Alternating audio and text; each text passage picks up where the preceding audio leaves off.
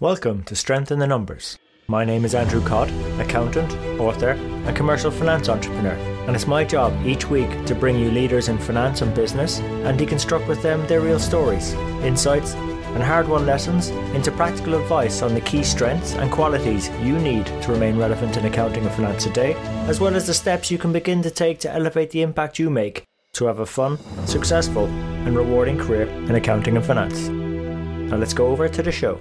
Hi everyone, and welcome to this week's episode of Strength in the Numbers. Now, are you one of those 9 out of 10 accountants who people try and avoid at dinner parties?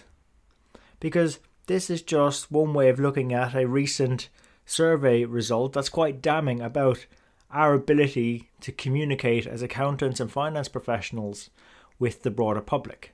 And it's something today's guest mentor, Rhonda Lynn Corlack, and I deconstruct a number of steps around so we can improve our communication styles to better build leverage and then go on to better create value and capture value for our clients and organizations. We also discuss why financial illiteracy is a big problem for SMEs and us as accountants, and how we're not making things simple enough for people to understand the numbers, and a huge dilemma we face in this, but also why it's such a great opportunity as well going forward. And something that's really close to my heart is actually reframing the conversation around value. In fact, actually pricing value as opposed to value-based pricing. We go through the difference and also the importance of this and how we can leverage it to advantages of our clients and ourselves. So this is a really brief introduction today because this is a longer than usual episode, but there's a lot in here, so let's get to it as soon as possible. Before we do, if you do enjoy it, let your friends and colleagues know about it. They can subscribe at all the major platforms: iTunes, Stitcher, SoundCloud, and YouTube. And yes, thanks for investing your time with us today. Really appreciate it. So without further ado, over to Rhonda Lynn and the show.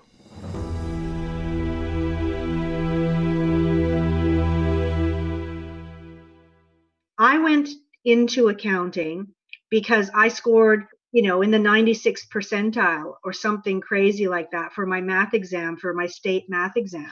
And so, I was really, really good with numbers. And I actually started off my career for one semester in engineering, but then I realized that I wasn't really inclined towards physics and, moments of inertia and all that kind of aspect of the engineering profession. But I still knew I was good at math.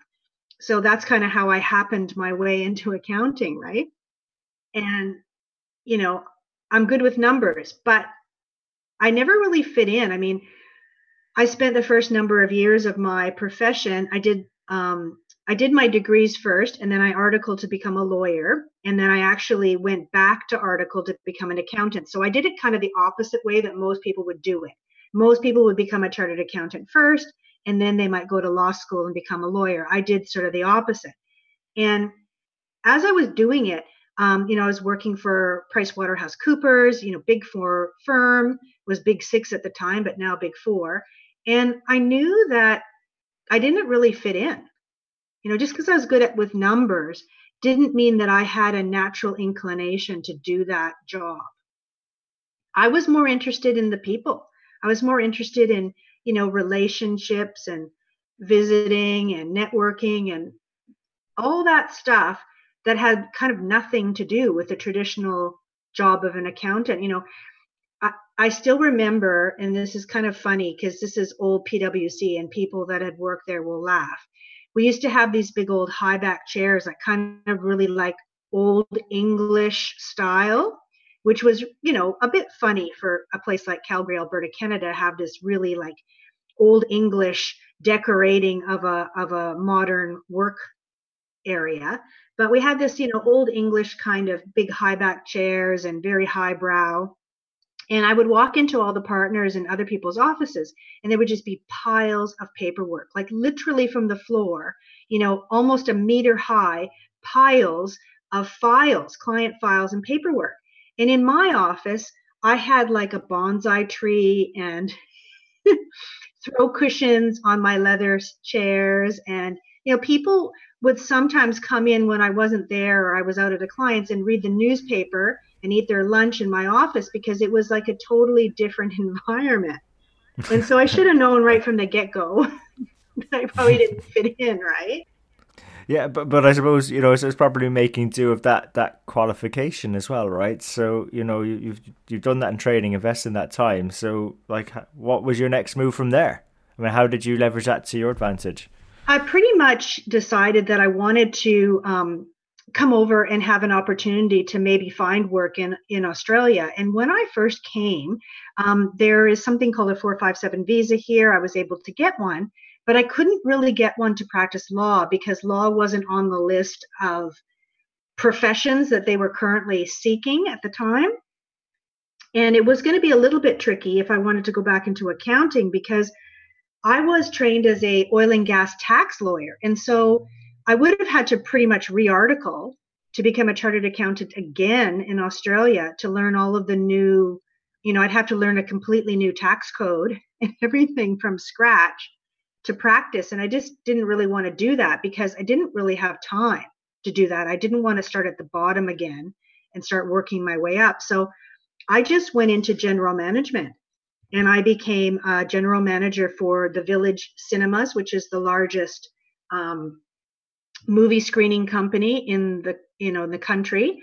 And then I became a senior commercial director for the largest coalition loyalty program at the biggest retailer. So the biggest retailer here was Kohl's Group and their Flybuys program. And they basically had about 22 different brands. So there was a bank, there was Target, Kmart, Officeworks, like most of the biggest brands in the country were part of this retail group and part of this loyalty program. And so after I became a permanent resident and a citizen of Australia, I left that position and I went into business coaching. And pretty much that's where I have been ever since. It's kind of where I learned some really fascinating stuff because I remember I told you at the beginning of all this, I was an oil and gas tax lawyer. I had zero experience with small business. I didn't really work with a lot of small businesses and I didn't really understand them. So when I went into this, business coaching type of role, I thought that I could just take all of the dashboards because you have to also remember that this was before the cloud. So this was before there were, Xero and cloud accounting apps and all of that sort of stuff. And I would take all these spreadsheets and KPIs and dashboards and all this stuff out to my clients and I would coach them. And I could not figure out for the life of me why they didn't understand any of it. Like I thought, well, surely if you're running a business, you're going to take some time to actually learn something about finance because you need to know that to run your business successfully. But I was wrong. I discovered that pretty much, and I think this is pretty fair, about 95% of small business owners are financially illiterate. Now, that's a huge problem for us, right? As accountants and finance professionals, and I'm going to tell you why. We've got a huge block of clients for those of us that deal with small business clients that are financially illiterate. And they also, for the most part, about 87 or 90% of those also have severe cash flow and working capital problems because they're not able to qualify and they can't get loans traditionally from banks. Either the banks aren't lending to them or they don't qualify. The banks really want to do residential mortgages. They don't want to do business lending. So we've got all these business owners who are financially illiterate. They're crying out for cash to survive, let alone thrive and grow. And we've got a whole bunch of accountants like me who went to school and were taught accrual accounting, which obfuscates financial performance, right? We were not in the business of making it simple for people. And that is a huge dilemma and a huge opportunity for us because I believe that the biggest opportunity doesn't lie in any of this technology, the apps, any of the stuff that we've got. I believe it lies in us unlocking within ourselves better communication styles that actually speak to a layperson and learning what we need to gain leverage on our clients and to influence them to take action. And I think that is the future of our profession. It's the next step we need to take, Rhonda Lynn, for us to remain relevant. 100%. We have good technical training that we've picked up historically, where we've developed all the ratios, the different types of accounting. Now we've got software.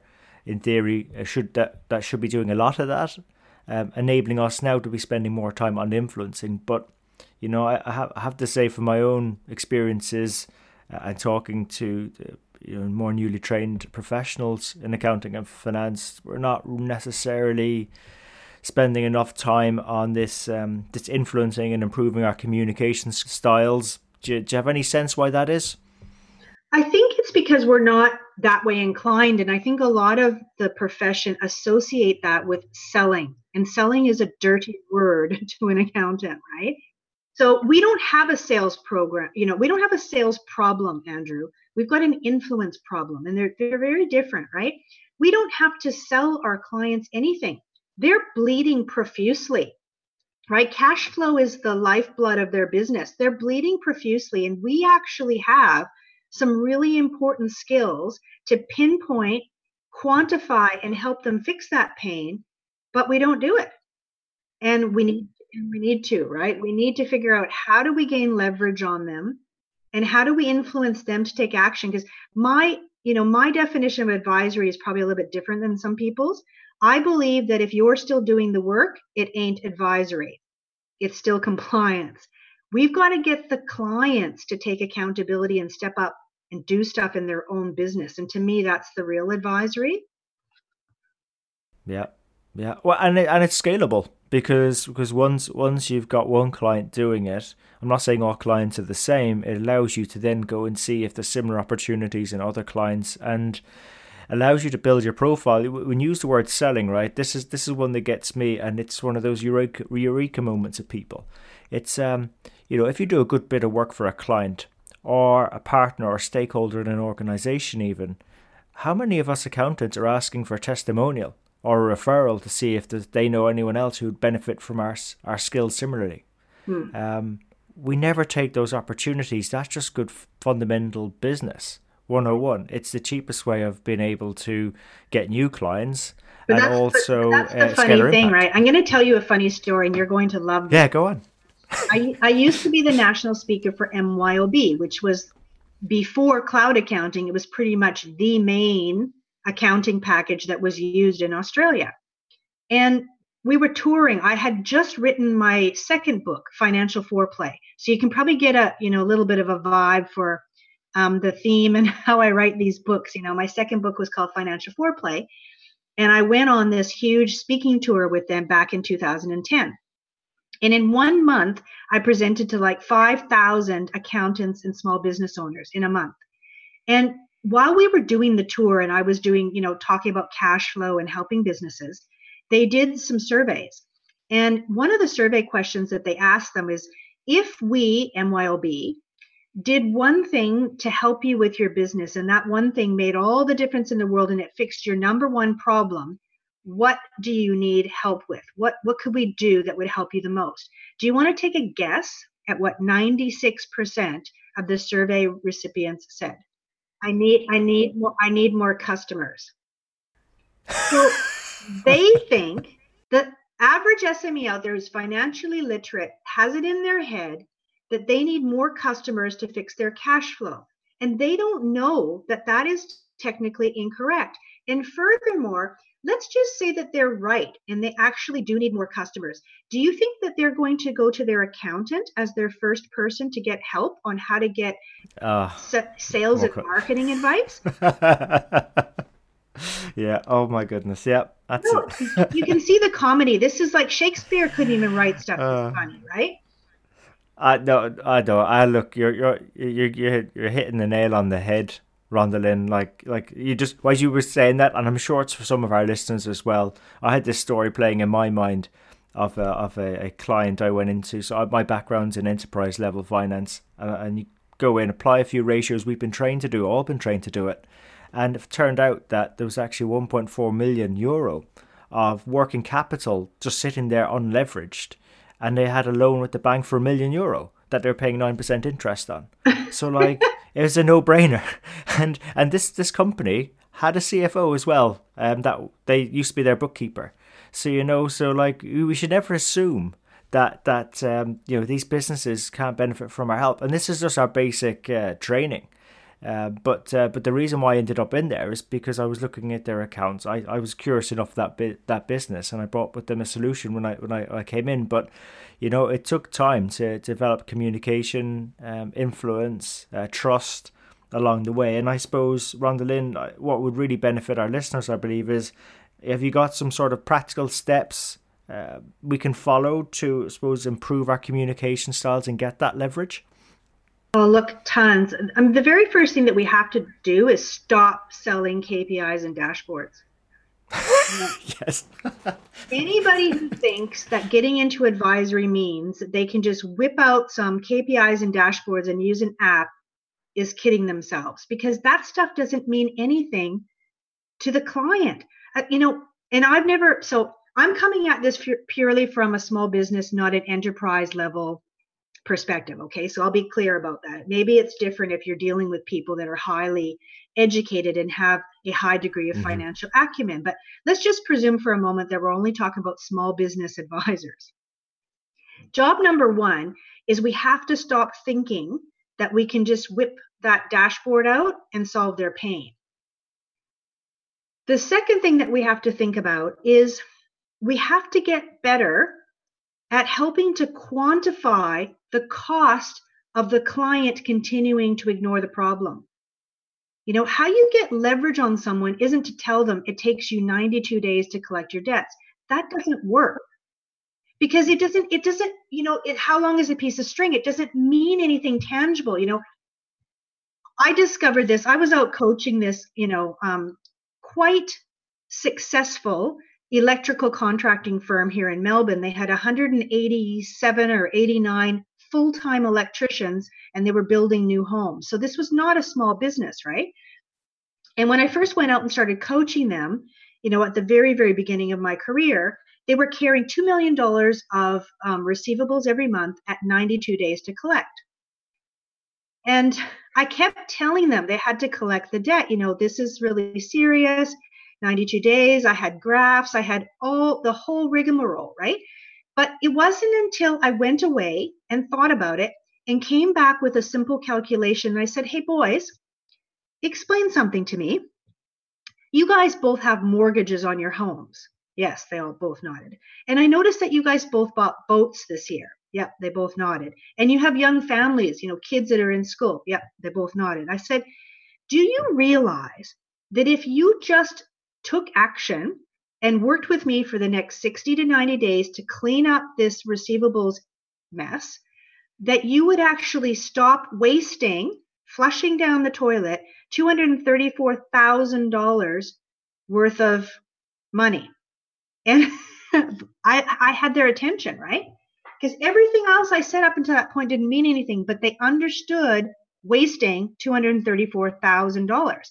And how I calculated is I just went back and I said, okay, if you are carrying, what's the cost of all these debt factoring facilities that you've got going? What happens when you don't pay your credit cards on time? How much interest are you paying on that? And I just started adding everything up. How much does it cost to have the receivables person chasing all this debt? Emails, faxes, going back into files and rehashing stuff. And I just total it all up. And I got their attention. So one of the things I'm passionate about is teaching accountants how to quantify the cost of doing nothing. That's how you get leverage. And we have to remember, so in addition to doing law and accounting, I spent some time learning about how the brain works. So, I became a clinical hypnotherapist. I studied neuroscience. Trying to delve deep into understanding how our brain works. And I was really, really shocked to discover that the part of the brain that decides can't read numbers or words. Oh. Now, I just want you to think about that for a moment, because if the part of your brain, it's the oldest part of your brain, is survival based and instinct driven, and it cannot read numbers or words, what business do you or I have trying to sell a dashboard? We need to be in the business of storytelling. We need to be in the business of creating really compelling visual pictures. And by that, I don't mean graphs. I mean teaching people, like when I'm working with accountants I did this in Financial Foreplay. I do it in my app. So I created an app called BizNest. And what that app does is it strips out all the accounting. So yes, we've got dashboards, we've got cash flow forecasts, but more importantly, we teach in pictures and videos and words and stories how to fix the business. And that's what we need to do as a profession. I believe that that is the future of our profession. And it has nothing to do with technical skills or financial skills or, financial modeling. I get frustrated when I see people going on and on and on in LinkedIn and everywhere else about financial modeling, because our modeling is already too complex for the part of the brain that decides. It can't read that stuff. We don't need, like, most of the problems that I see small businesses suffering from, they're not that complex. They're simple little rookie mistakes that these people are making, and it is actually very easy to strip away all the accounting and help them to just fix their business. We don't, I always like to think this. You don't have to be a hairdresser in order to be the accountant of a hairdresser.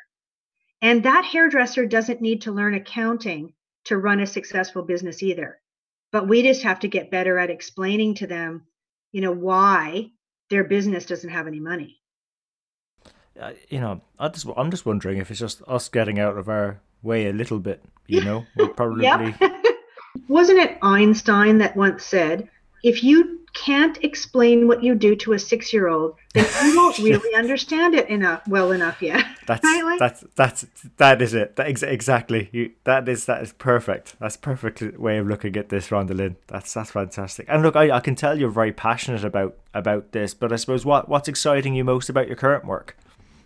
Oh, look, I guess there's so many aspects of it that excite me. And part of it is just this whole moving away from compliance to advisory. But another aspect of it is, I guess, you're familiar that I'm writing a book on value pricing or value-based pricing. And I'm really, really passionate about that, because I think at the end of the day, one of the biggest struggles I see is so many accountants and bookkeepers lamenting of how they need more customers. And that is the craziest thing I've ever heard of, because they shouldn't want more customers who don't value them. It's nonsensical. It's like putting the cart before the horse. There's no point marketing or selling your services or putting things out on social media to attract more clients that are going to expect a discount or not pay for things and, have a terrible relationship with you.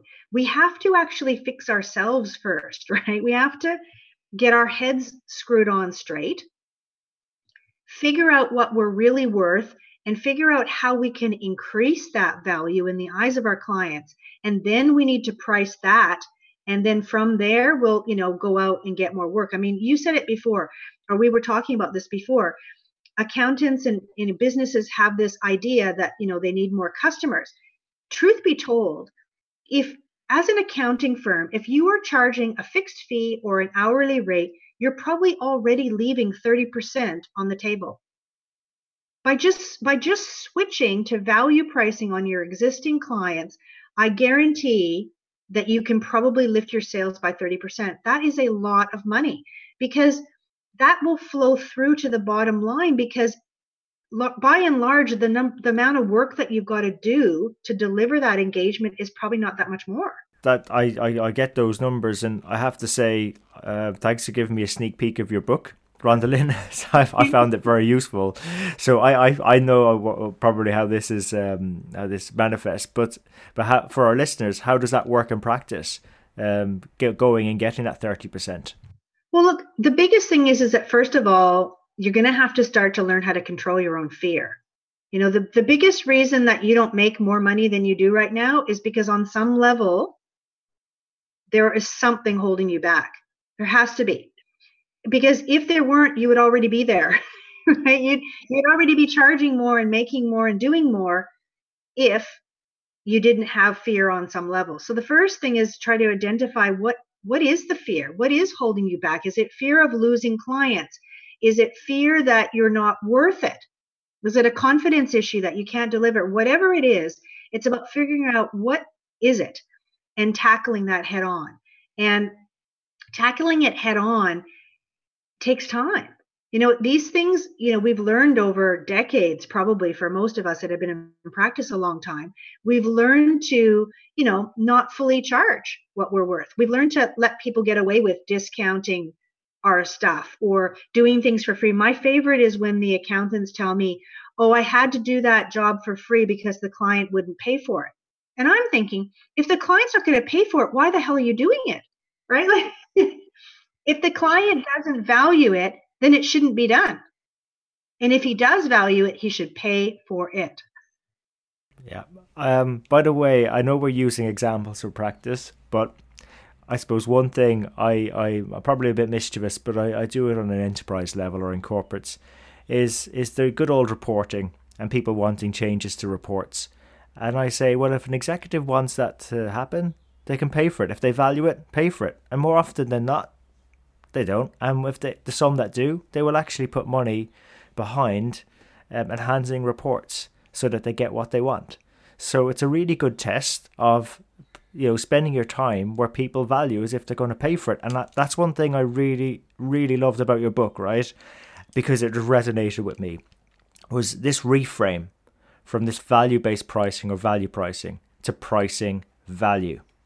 And I think we need to do more of that. But so I think I get this, but in terms of our audience, Rhonda Lynn, can you sort of maybe take us through that reframe of value pricing versus pricing value? Yeah, look, how I came up with it was this, right? So I've been around for a couple of decades in the profession, and I hear people talking about this value pricing, value pricing, value pricing. I hear about it all the time. But the problem that I had with it, because I was actually asked to speak about this at the QuickBooks Connect conference in Sydney, Australia last year. So I was specifically asked to talk on this topic because that's what the surveys had told them that the profession wanted to hear about. So I started listening and reading and doing all this stuff. And I started noticing that there was this inordinate amount of emphasis on the word pricing. And I couldn't figure out why that was. But I knew that was detrimental because at the end of the day, if there's two words in a phrase, value and pricing is the action word in that phrase, what's going to instinctively happen, and it's, it's something that happens to all of us. It's very unconscious. It's below the level of, consciousness, is that when pricing is the action word in the phrase, people are going to naturally gravitate to spend all of their time and energy on pricing. And how it plays out is because people ask a whole bunch of really stupid questions because they're focusing on pricing instead of values. They say things like, how am I going to get my clients to pay more? What happens if my clients don't pay more? How do I double my prices and not lose clients? Everything becomes about you. The price you need to get, the price that you deserve, the price that you want. And there is no time and energy whatsoever spent on the most important phrase or word in the phrase, which is value. So I decided I was going to switch them back to front. So I came up with this concept of pricing value last year, probably in April or May. And I thought, you know what? I like this concept of pricing value because when you say pricing value, what we're basically saying in essence is that we're going to put a price on the value that we bring to the table. So we never now talk about repricing the clients, we revalue them. Value has to come first. We've got to put the value up before we can ever hope to put the price up. And a lot of people don't see that. They spend, so much time arguing on social media or arguing with their colleagues at conferences about, whether they need to have 3 packages or they don't, or whether they need to use decor pricing or anchoring or all of these pricing techniques. I don't see a hell of a lot of people or time spent on the concept of value. And to me, that is everything. That is the essence of this whole thing. And so I want to bring the focus back to where it really should be, which is on value. And I think that, I'm hoping that it catches on and that people start to pull themselves up when they start to notice themselves gravitating towards saying things that you should never say if you are literally committed to pricing value. I think it's going to help us to ask better questions and make better decisions and step up as leaders in our profession. Yeah, see, that was a thing that got to me, was this potential of that reframing it to pricing value, because then rather than going from a reactive scenario of trying to identify value, then pricing it up, actually the other way around, you're actually honing in on doing the things that are of most value to people. Yeah, let's put 90% on value and only 10% on pricing semantics. Because, as you learned when you read the book, so much about pricing has nothing to do with the numbers. And that's going to be a real mind screw for accountants, because guess what? We are good with numbers. So we think, fantastic, value pricing is a number. I can do it, but they're wrong. It isn't a number. Pricing value it's a feeling. Yeah, exactly. So that's it. It's more like a feeling or an experience, right? So it's like, how do you say it? I may not be doing it justice here now, Rhonda, but it's like, it's like we're so mad to put on the latest tool or app or to apply a model or something to discern the value, right? It's not as complicated as that. One is just to go out there and engage with people and ask them what it is that they have and what it is they want, and understand the value to them in their terms. And then in terms of delivering that value, it's giving them an experience that closes the gap between what it is that they want and what they think they have. And that's there's no models that you need to go and facilitate that, but it's more of a mindset shift. Yeah, and it's going to take time. I mean, we're not going to just be able to flick the switch in our brains and magically become masterful at doing it. We have to practice, right? And everybody wants me to give them a checklist. Rhonda, just give me the 5-step checklist to pricing value. It's like, well, if anyone gives you a checklist, don't pay for it, because it won't be any good, right? Like, I can give you the steps and I can teach you and I can give you feedback and help you. But the real learning and training comes in the practice, the execution. It's so not like what we do, right? Because when you become an accountant, so to be a chartered accountant back in the day in Canada, you had to take at least 8 accounting courses and have a business degree. You had to write 9 hours of qualifying exams, so 3 hours a day, 3 days in a row. Then you articled for 20 months or something. And then you wrote the uniform final exam, which was 16 hours, 4 hours a day, 4 days in a row. And that's how you became a chartered accountant. And the fail rate was 40 or 50%. So it was not easy. But this pricing value thing doesn't have that. There is no course. There is no uniform financial examination. It doesn't work like that. It's not a linear thing. There's no formal linear ascension to pricing value. You just face your fears, make a decision that you're going to do it, and you start having conversations with people and really understanding what they value and what the cost to them of the solution is before you ever open your mouth and quote the price. If I could give one piece of advice to an accountant, it would be stop premature quoting. It's like premature ejaculation. It's not good. Right? Premature quoting is terrible. We shouldn't be quoting a price when we don't fundamentally understand the value proposition. Yeah. Well, I mean, both things leave people ultimately dissatisfied. When you just hold back a bit, it's a much better experience, right? Exactly. If somebody comes up with a Viagra for pricing value, I'm going to be like, I'm going to be wanting some royalties on that. Well, yeah. Well, that said, no, I do think the manuscript you shared with me and I read through, I do think there's a lot in there, Rhonda. So I'd encourage people to check it out when it comes out. Actually, I want to be respectful of your time, and you've given us great advice. Look, I mean, what's been the best bit of advice you've ever received? The best bit of advice that I've probably ever received as an accountant is just that people don't really care what you know. They care that you can help them to achieve what they need, right? Like we've got all this knowledge and yeah, it's great. It can help people to do a lot of things, but how do we take that knowledge and really understand what people require of us? You know, what big, hairy, audacious goals do they have? What pain points are keeping them up at night? And how can we take all that knowledge and turn it into something that changes people's lives for the better? Because you know what? Businesses, they're not real entities, they're legal entities. Businesses don't exist except for the people that run them.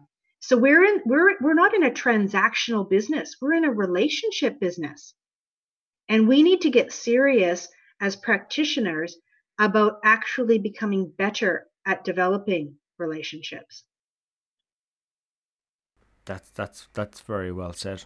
And I think doing that is going to help us remain relevant, and not just that, but actually solve meaningful problems. I mean, business is fundamentally about people, right? So if we want to develop meaning from our work, well, we just need to, I suppose, find a way back to the fact that business is about people and relationships, and helping them achieve their goals. What can get more meaningful than that? Yeah, and we have to remember how we got to where we are, right? This isn't the first time there's been a revolution or a disruption in an industry. Anybody that was around practicing in the 80s will know. I mean, I wasn't because I was still a student there, but what I know is that this thing that we call the desktop computer threw our profession into a loop. It basically took all the data out of our hands. People used to bring us back in the day everything, and we did it all for them. And all of a sudden, they had their own desktop computer and they wanted to hold on to their data. And we got stuck as professionals doing compliance work and cleaning up their mess. We need to learn from that, right? We were basically told what we were going to do as a profession because of what happened when technology changed. But we don't have to do that anymore. We can be more proactive about the role that we're going to play in the future. And we can step up and become the advisors that we were always meant to be. I completely agree. And I suppose in terms of stepping up, if our audience wish to take the conversation further, where's the best place to connect with you at?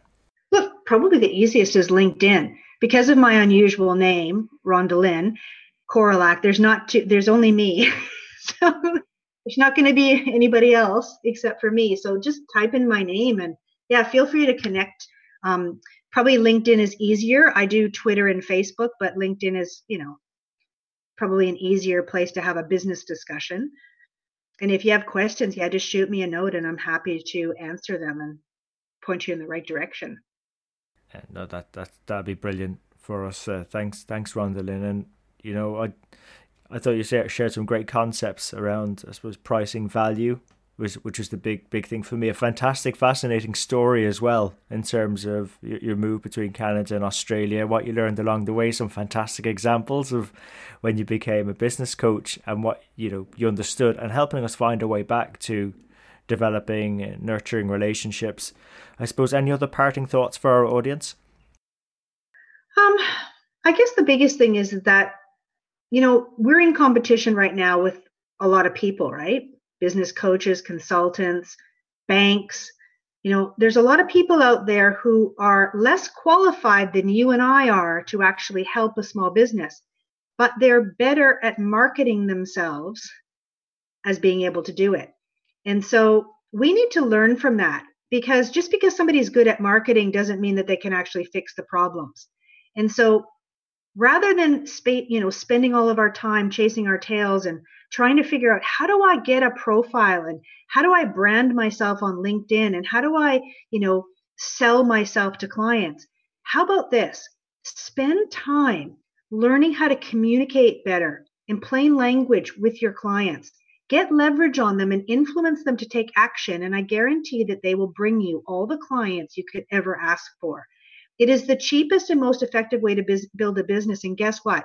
For all of those business owners out there that I said before, that 96% who think they need more customers, they think they need more customers. And so if you learn how to get more clients and get your existing clients to pay more money without spending money on advertising, you now have a very, very valuable skill that you can sell in an advisory capacity to all those small businesses out there who are going to waste a hell of a lot of money on sales and marketing that isn't going to work for them.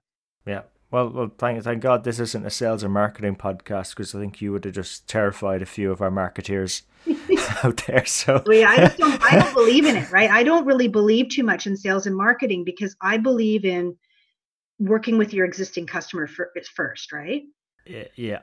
Well, look, they're the ones that have placed their faith in you, and I think that's a great place for us all to start. And this goes for not just people in practice working with small businesses. It goes with a medium-sized enterprise and the large ones, whether it's internal relationships across teams.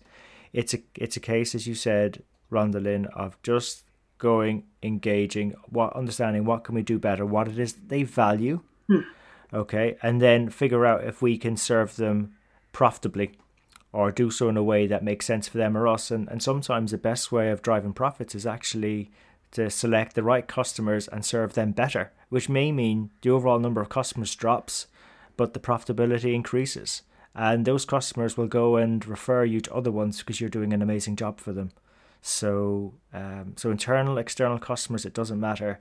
The thing that matters is figuring out what it is our customers want, what they value, and I guess how can we serve them in the most valuable way possible to them in the language and the ways they want to be served, and give them that experience. Well, it makes sense. One of the most important things that I learned from a very, very smart man named Brian Wolf, he's one of the leading loyalty consultants in the world. So I was working for this coalition loyalty program back in the day, and they wanted to chase the customers that had left them. They constantly wanted to chase the customers that had left their grocery store or their business and gone to their competitors. And Brian Wolf came over and did some series of workshops with us, and he empirically proved through very, very credible research that you should spend 76% of your budget on your existing customers. But how many businesses really do that? If the big businesses, and these are this business had, a crazy number of employees. I think it was like 100,000 employees or something like that across the various brands. If they're making the mistake in chasing customers that left and trying to get customers for their competitors instead of focusing on their existing employees, small businesses can probably be forgiven for making that mistake because they don't know yet any better, right? But we as advisors need to know that. We as accountants need to be abreast of this kind of stuff. We need to understand that, because we can't help people if all that we're doing is encouraging them to waste money on Google Ads and LinkedIn marketing to attract new clients all the time. It's ridiculous. Yeah, I think you picked the right word for it. It's just not common business sense. No, and we're probably making more work for us. You can't be someone's trusted advisor. There was a recent survey here in Australia, very credible survey in the Financial Review. Only 9.3% of small business owners in this country think their accountant is their most trusted advisor. It's an indictment on our profession. Even though we stand better odds of being able to add value to them if we'd only be able to engage with them on terms that they're happy with. Well, and we have to learn how to build a business, right? You can't grow a business by cutting costs, right? If you as an accountant don't understand value pricing or pricing value, if you don't know how to maximize loyalty and that you should spend 76% on existing customers, if you don't know how to fix somebody's sales and marketing, by making it appeal to the part of the brain that doesn't even read numbers or words. If you can't help them with leadership, how are you going to help them grow their business? You can't grow a business with financial skills alone. And I think that's a great way of finishing up this podcast. We could probably talk for 2 hours on the podcast. Oh, we could. Actually, I completely think so. I think we'd have to come back and regroup on this one because I was thinking, should we make this a 2-part episode? This for our audience, this is going to be longer than usual. So no, definitely. But I think there's a lot of value literally in here, and what a way to end it! What a great parting thought. So Rhonda Lynn, thank you for coming on the show and investing your time with us today. Yeah, pleasure. Thank you so much also for reviewing. Taking a look at the book and giving me some feedback. I really appreciate that. So there you have it. Hope you enjoyed today's show. If you'd like to know more about our guests today, their bio, and follow up on the resources mentioned during the show, you can find all the relevant links and more at sitnshow.com. There you'll also be able to get access to earlier shows, read the latest blogs. There's also an opportunity to subscribe to our newsletter, which will give you heads up as to when the next show is coming out, latest events, news, and anything that's going to be relevant to help you have a fun, rewarding and successful career in finance and accounting. And just before you go, we really appreciate your feedback. If there's something we can do better on the show, something that's not working, or something you'd like to see, even a guest you'd like for us to invite onto the show, someone who you think might be able to benefit you more and also the rest of our community, please let me know. You can email me. I'm at andrew@sitnshow.com, or feel free to connect with me on LinkedIn. Just drop me a message so I know how you found me and we can connect. And really, it's our community that'll make the show. If we keep engaging and driving each other on, we'll keep on building our strength in the numbers. When all is said and done, if we can do the numbers better and finance better, we'll create more opportunities for ourselves, our friends, our families, our communities and our businesses. So until next time, have a good rest of the week, take care, and let's keep building our strength in the numbers.